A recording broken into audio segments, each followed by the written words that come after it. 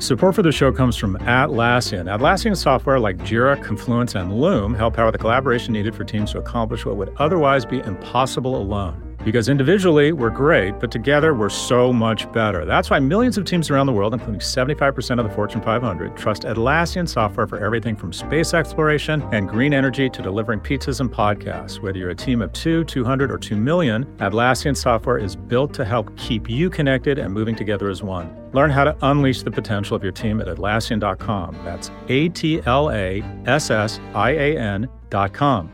Atlassian.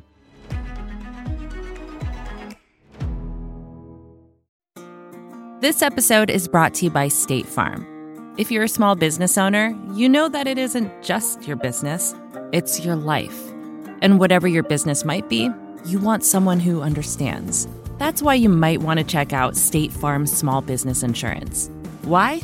Because State Farm agents are small business owners too, living and working in your community. That means they know what it takes to help you personalize your policies for your small business needs. Like a good neighbor, State Farm is there.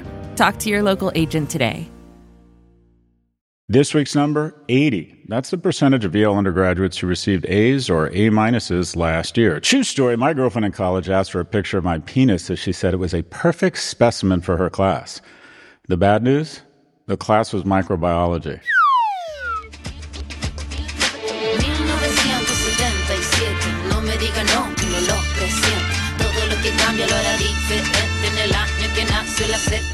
The cheap penis jokes never get old, Ed. They never get old. The market, the demand for these types of jokes, Ed, it's limitless. It's limitless. Catherine and Claire aren't laughing. Usually they laugh at the dirty stuff. That means this isn't very good. You got to remember it's 8 in the morning over here. That might be the reason. It's 8 in the morning, really? That's right. You went to Princeton, right, Ed? I did. And what colleges did you think about other than Princeton? A bunch. That's illuminating. That's why people tune in. Well, I'm trying to understand what you're getting at. UVA, USC, Harvard. You said USC? Mm-hmm. Why were you interested in USC? Just curious. It seemed cool, and California seemed cool. You're half right. California's cool. I did not apply to UCLA, if that's what you're getting at. Why are you asking me this question? I don't know. I just want to know more about you. I just want to feel closer to you. You just want to get to know me. Okay, that's very nice of you. Enough of that. I try and invest in our relationship, and I'm rebuffed. You're literally like every girl I met in college and since then. Exactly. Every girl I met before, during, and after college. It's like, why are you asking me that question? Anyways, thanks for the trauma. I realize I'm not worthy of love, Ed. Anyways, get to the headlines. Let's start with our weekly review of Market Vitals.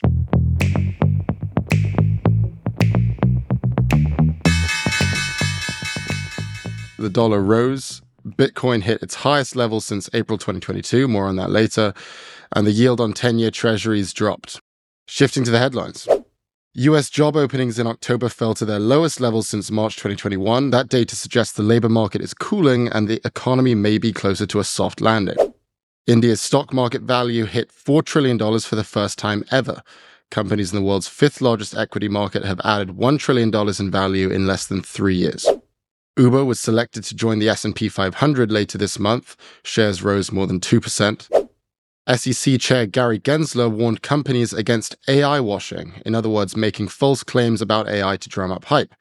Gensler likened the trend to greenwashing when companies make false representations about sustainability. Google launched its most advanced AI model to date, called Gemini. The company expects Gemini to power its consumer apps and smartphones and serve as a true competitor to OpenAI's GPT models. And finally, the Supreme Court heard arguments for Moore versus the United States, a case that could reshape the US tax code. At question is whether or not the government has the power to tax unrealized income. And if the Supreme Court decides the government does not hold that power, that ruling could preemptively block future efforts to tax the nation's wealthiest individuals with a wealth tax. Scott, any thoughts on this? U.S. job openings, that's good. It felt like the stickiest part of inflation was wage growth.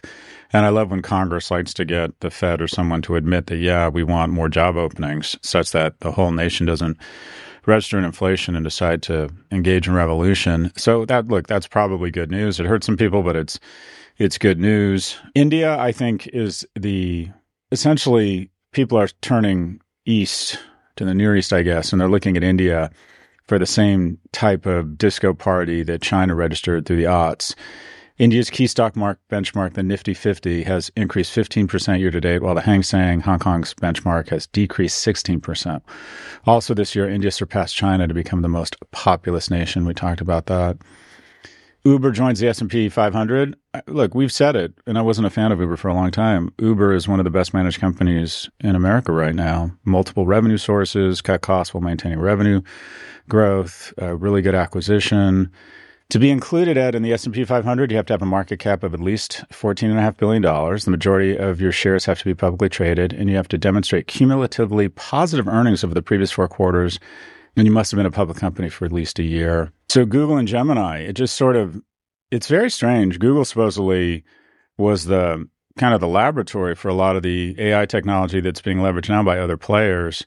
It just feels like Google has gotten blown by here, but you never want to count them out. And given their interface and their ability to bundle, you got to think that Google is going to be a player here. What are your thoughts, Ed? Well, did you watch the release video for Gemini yet? I didn't.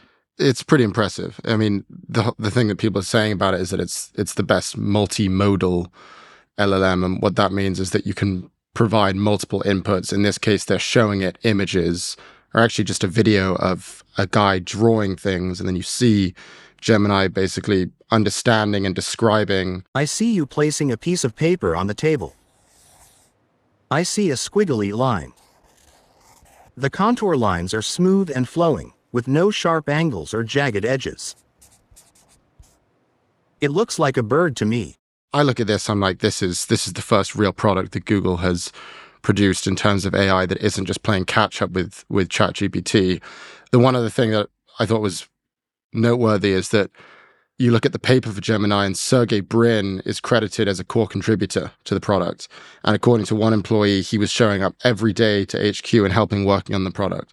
And this might be Google's best product, I think, since Google. So I think, when people talk about the power of having a technical founder, the power of founder authority, Sergey Brin showing up to Gemini is sort of case in point. Before we move on, do you have any final thoughts on the AI washing that Gary Gensler has talked about? Look, it makes sense, but I don't know how you would enforce that and be the arbiter of it. It feels a little like, it wasn't Williams-Sonoma in 1998. They changed the name to williamssonoma.com, right? I don't know if you remember that, but everyone said add.com to your name, and it'll increase the value of your company by 20 or 30%. So I think we're getting smarter. There's so many people are talking about AI and AI driven, and every business plan you see that you're pitched to in the world of venture is something to do with AI. But I think this is up to the media and up to smart investors. I don't know how you enforce nomenclature and say that you're misleading people on something that could be as broadly interpreted as AI. What do you think? Yeah, I'm just glad that he brought it up because, as you say, it's just a cheap way to boost the stock price. I mean, for one, mentions of AI on earnings calls have tripled this year. But the main example that comes to mind for me is BuzzFeed, which I don't know if you remember, but they announced that they were going to start using AI to generate articles. It was simply just a product announcement. And then the stock tripled. And now I looked at the stock 9 months later, it's fallen more than 90%, and it's actually worth less than it was before they made that announcement because it was basically just all talk, no action. So I think Gary Gensler's got his finger on the pulse here. And the real question is, as you have just mentioned, how do you actually enforce this? It hasn't really worked with greenwashing. As we wrote in No Mercy this week, greenwashing incidents are up around 80% this year, despite the fact that regulators are talking about it. So yeah, it's unclear how it would work with AI washing either. And that's what he has to figure out. You're probably right. There probably is no way to figure it out other than investors should realize if a company says, we're going to start using AI, it doesn't mean they're going to change the world. I would argue, I think we've hit peak AI. And you brought up something interesting, and that is BuzzFeed, that their stock tripled. Because about a year ago, I think there was a sense that AI could replace journalists. And I would argue that so far, it's been more a lesson in how AI does not replace journalists. It can make them more productive. And I think journalists and editors are using it, just as we attempted to prove with that headline from the Wall Street Journal about Apple and Goldman parting ways. But the Supreme Court case is actually it's the boring stuff that actually has an impact. And this is both boring and probably, could potentially have a big impact. The case is from the early 2000s. A couple invested $40,000 in a friend's business in India. In exchange, they received 13% ownership in the firm, a firm called Kisan Craft.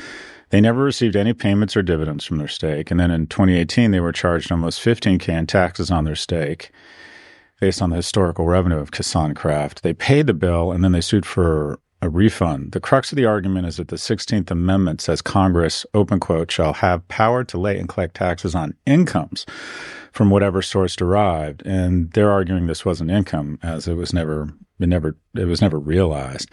And the government's argument is this happens all the time. The partners at law firms or hedge funds, for example, pay taxes on their business income, whether or not they actually get the cash. I guess it's really a function of how liquid or how close to cash something becomes. Where's the line, if you will? It has big implications. If the Supreme Court rules in favor of the Moors, that would imply that a lot of current U.S. tax practices are unconstitutional. If they rule against the Moors, that could strengthen arguments around implementing a billionaire tax. We're spending, at least in the U.S., we're spending about $7 trillion, and we're taking in terms of tax receipts, around $5 trillion, and we're up to about 32 or 33 in terms of our national debt. It's just not sustainable. So the question is, where are we going to get the money? And entitlements seem to be a bit, kind of the third rail. No one wants to talk about that. And then you have interest on the debt, which is something we, can't control. As a matter of fact, it's exploded. We'll spend more on interest on the national debt this year than on our military. It's like, well, are you going to raise taxes or cut spending? The answer is yes. We're going to have to do both. So the question is, well, who are you going to raise taxes on? It's going to be very difficult to push through tax increases on lower middle income homes. There's been so much aggregation of wealth at the top. The number of billionaires has gone from 500 to 2,500. Everything from carried interest tax loopholes to capital gains. I think capital gains tax should be eliminated, and that is everyone should pay. The top tax rate for anyone should be, I think, 37.8 or whatever it is on current income, and there shouldn't be a 22.8% tax. It just doesn't. Again, it's nothing. Tax structure is nothing but a transfer of wealth from you to me. Specifically, you make all your money in current income and probably pay a greater tax rate than I do because I get the majority of my income from investment. And the whole point of a society is to move people towards prosperity, not to put them in quicksand as they try to crawl towards prosperity. When you have higher taxes on younger people trying to establish economic security, you're just creating more and more friction such that fewer people get to the medal stand. But once they do get to the medal stand, they get not only the gold medal, they get the bronze and the silver. They get to collect everything. America's just a different world for the wealthy than it is for the poor. That was a mouthful. We'll be right back after the break with a look at Bitcoin.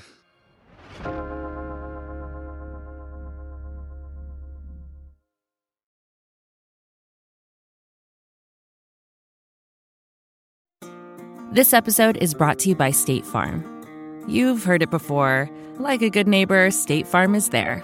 But it's more than just a tagline, because State Farm agents are small business owners themselves who live and work in your community. And if you're in the market for small business insurance, who better to work with than an agent who understands what it takes? State Farm agents can help you create a personalized insurance plan that fits your small business needs and budget. Talk to your local State Farm agent today about small business insurance. Like a good neighbor, State Farm is there.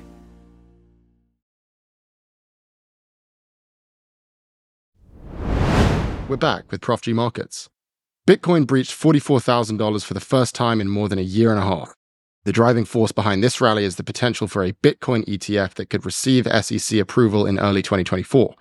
Other Bitcoin ETFs already exist, but they only track futures contracts tied to Bitcoin. This would be the first US Bitcoin ETF that invests in Bitcoin directly.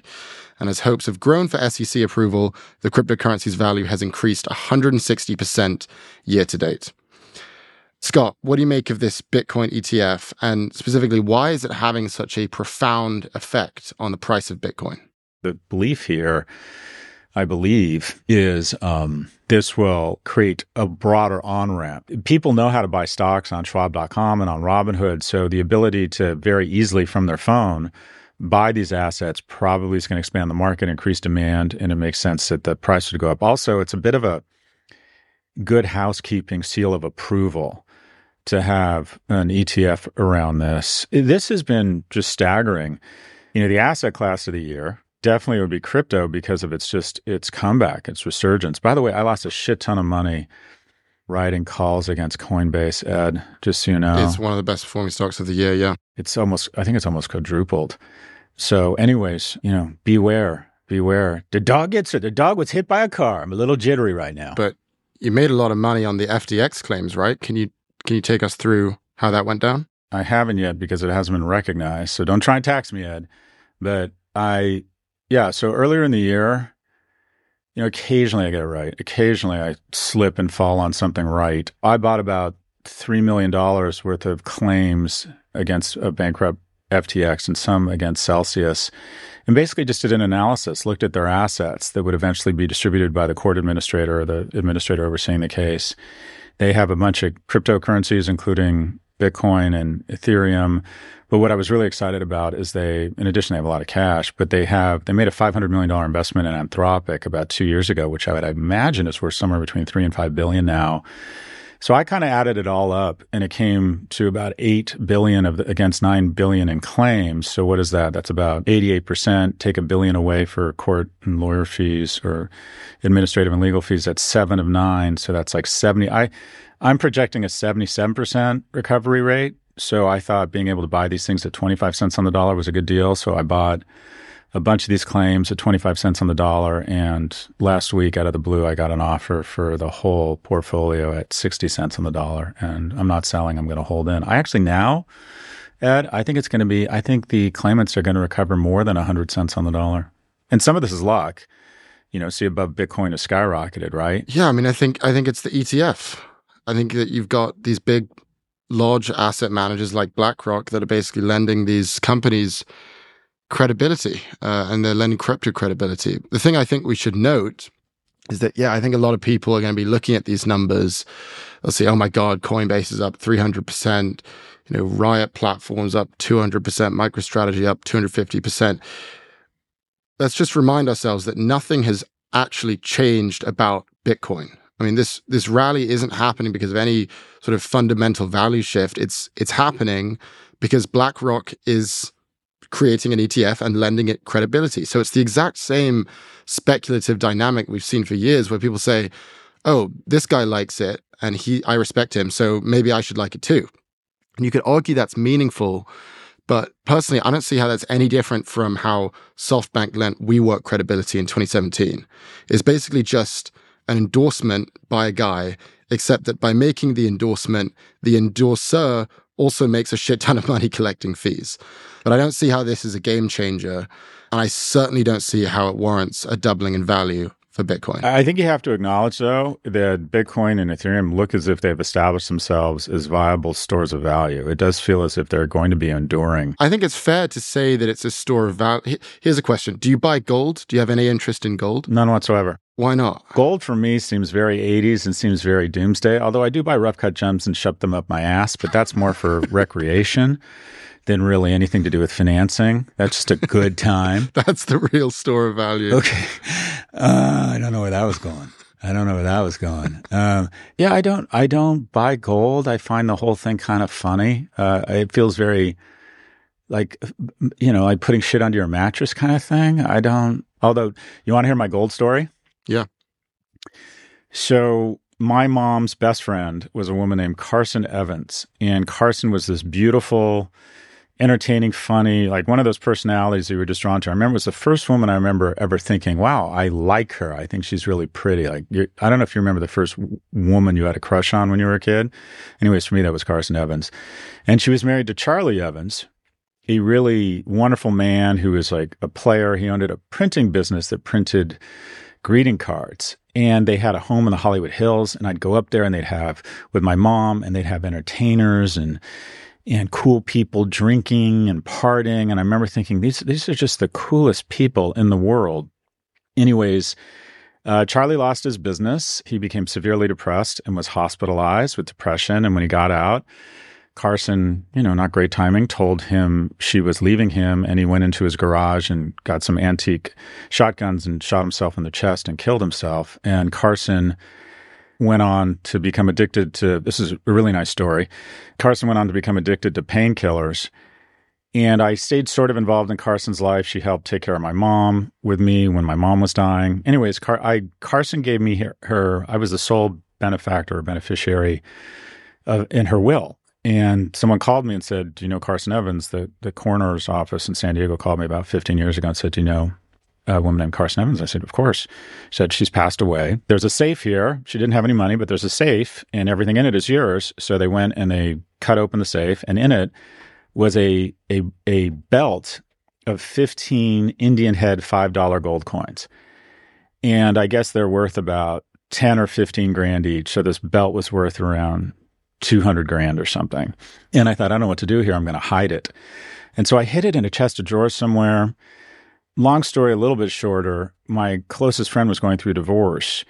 And so I said, I have all this furniture. Do you want it? And I shipped it out to him. And then I realized about 2 years later that I had put the gold belt in one of the drawers of a chest I had shipped to him.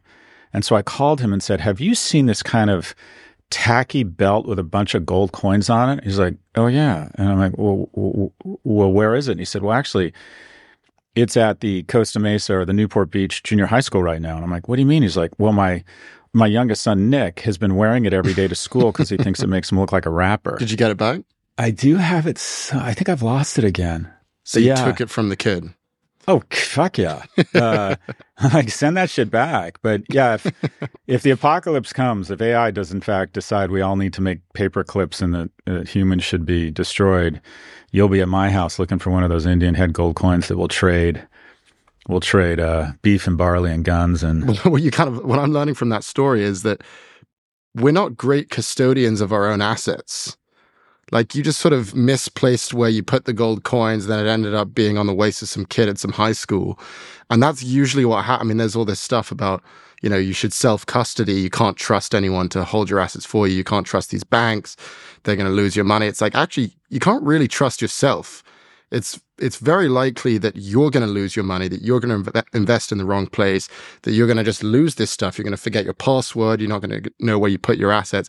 You have to really, really trust yourself if you want to make the case that we should all be holding on to our own assets, then we should just get rid of the banks that do it for us. So let me get this, Ed. The lesson you take away from my only male role model shooting himself in the chest with a shotgun is around the self-custody of stores of value. That's what you take away from this? I'm just trying to make this show educational, Scott. Is that what they teach you at Princeton, to be this cold? To be this cold?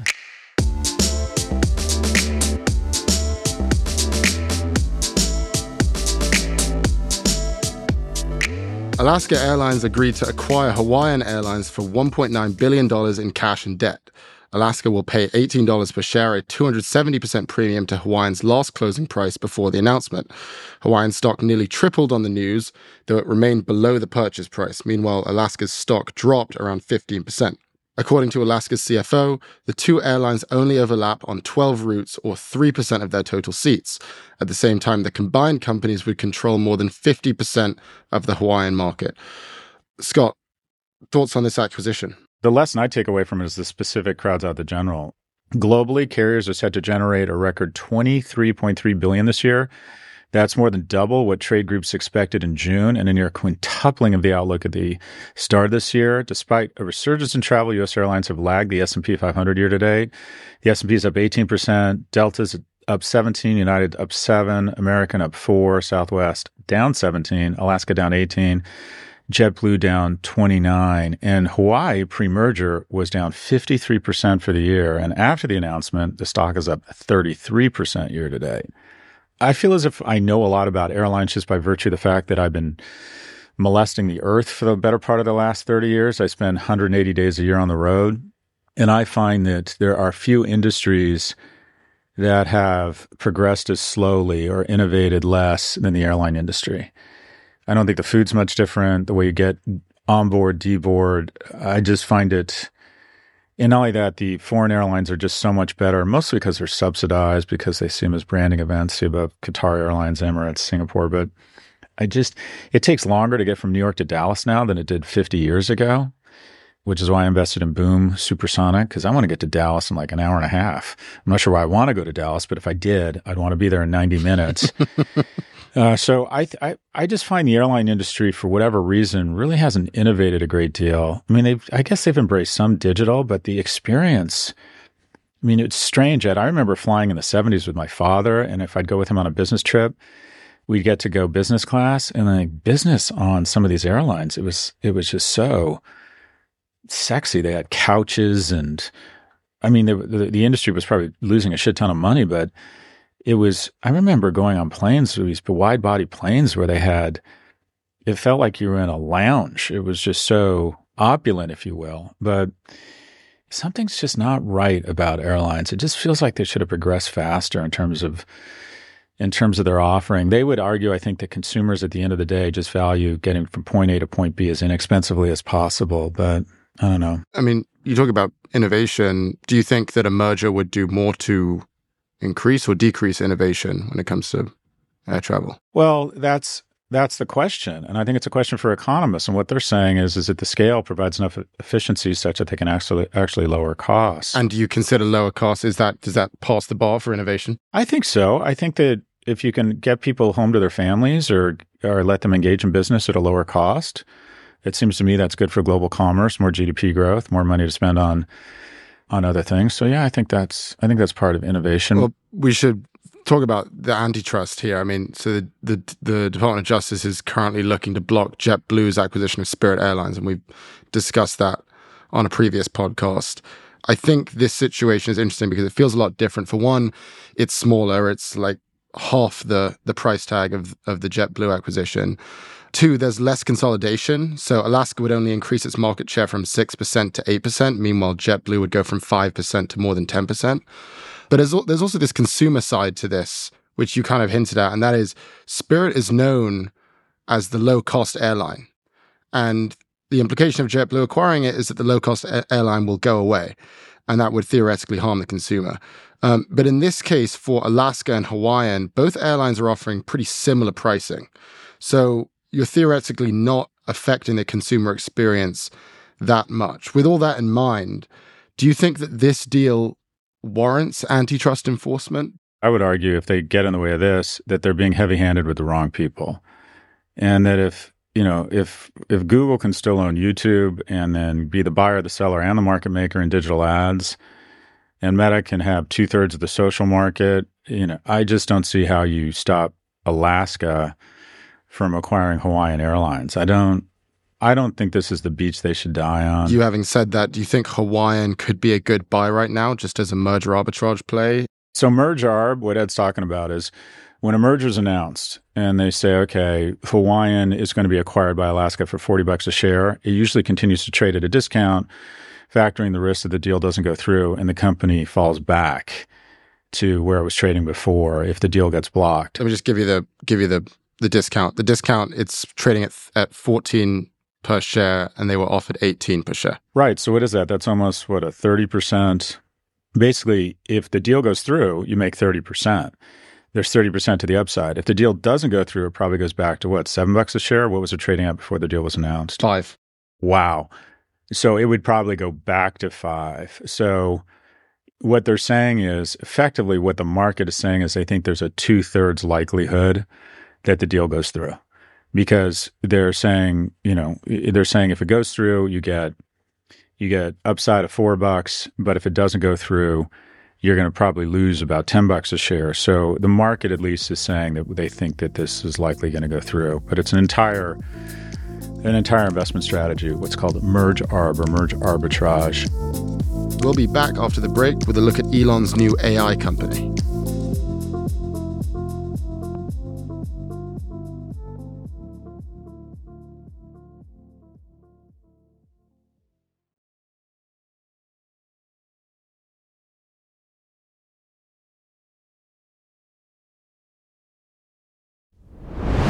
We're back with Prof Markets. Elon Musk is seeking to raise $1 billion in funding from equity investors for his artificial intelligence company, xAI. According to a document filed with the SEC, he has already raised $135 million though the names of those investors are not disclosed. So far, xAI has launched one product, a chatbot called Grok, which is trained on data from X. And Musk said last month that equity investors in X will own a 25% stake in xAI. Scott, we talk a lot about Elon, but this is noteworthy. What do you make of this fundraising effort? I'm not sure I understand it. First off, I don't understand why he's raising. Why does he need $1 billion? My sense, the guys were too. My dad always said rich people live hand to mouth, just like poor people, but just on a higher level. And I wonder if Elon Musk is the wealthiest man in the world is cash poor. Because why would he want to get $1 billion from outsiders? The other thing I thought about was that this is the problem with no governance. If Twitter had a board, let's just call it Twitter for shits and giggles, they would say, wait, let me get this. You want to spin out, you want to basically take our assets, our IP, our data, spin it into an AI firm, see above AI washing, and that'll probably trade at a great valuation if we get any traction whatsoever. But you want to give us only 25%? Why wouldn't you just raise $1 billion for X? Say X is worth 10 or 20 billion right now. Take a 5 or 10% dilution. We own 95 or 90% of this instead of 25%. You raise the $1 billion because you're using our assets. And here's the problem, or one of the many mendacious things about income inequality is an individual can not only be bad for the Commonwealth, but quite frankly, he can fuck over his shareholders because they have no seat at the table here. I have a lot of questions here. What are your thoughts, Ed? I thought there was actually a really good question on Tesla's last earnings call. And this analyst basically asked Elon if xAI is going to compete with Tesla's business. Because as we know, Tesla's trying to be a leader in AI. And Elon predictably didn't really have an answer to that question. He sort of danced around it. But this seems actually really important, that there's this possibility that this new company is going to compete and maybe cannibalize Elon's other businesses. Do you think that that's a fair concern about this company? Yeah, but what this really is, what the problem is that Elon said, I want to create a structure where I get 75% of the upside. If he had said to Tesla and Twitter shareholders, we're raising $1 billion. I mean, he could take $1 billion out of Tesla right now. That wouldn't be a problem. Or raise $1 billion and say, well, he's already borrowed against 60% of it. So that, by the way, that is another question. Do you think do you think it's possible that he can't? Does he need to curb that? But then again, I just read that SpaceX is worth $180 billion. $1 billion, even if you stretched or over leveraged, just wouldn't be a lot for the guy. If these companies had anything resembling good governance, who are fiduciaries for the existing shareholders, they'd say, sorry, girlfriend, if you want to start a new company using our assets, fine, but we're going to own the vast majority of it if we're going to let you do it at all. Instead, he's like, I'm inventing NewCo with the assets of companies other people have financed and other people have big ownership stakes in, but I figured out a way that I'm going to own 75% of it. Yeah. I mean, at the same time, though, he owns 70% of Twitter or X. So, I mean, he still has total control over that company. So I feel like it still doesn't totally explain why he would want to do this as a separate entity. It's back to your point of AI washing, right? That he thinks a pure play in AI will likely get a much higher multiple than a media company that no one wants to advertise on. Yeah. And then finally, we've been talking a lot about this AI race, specifically the LLM race. We'll leave NVIDIA out of it. But they've hired kind of an all-star dream team of AI engineers, and they've got them from all these different, from Microsoft, from Google. We were just mentioning the big players like OpenAI, Meta, Anthropic.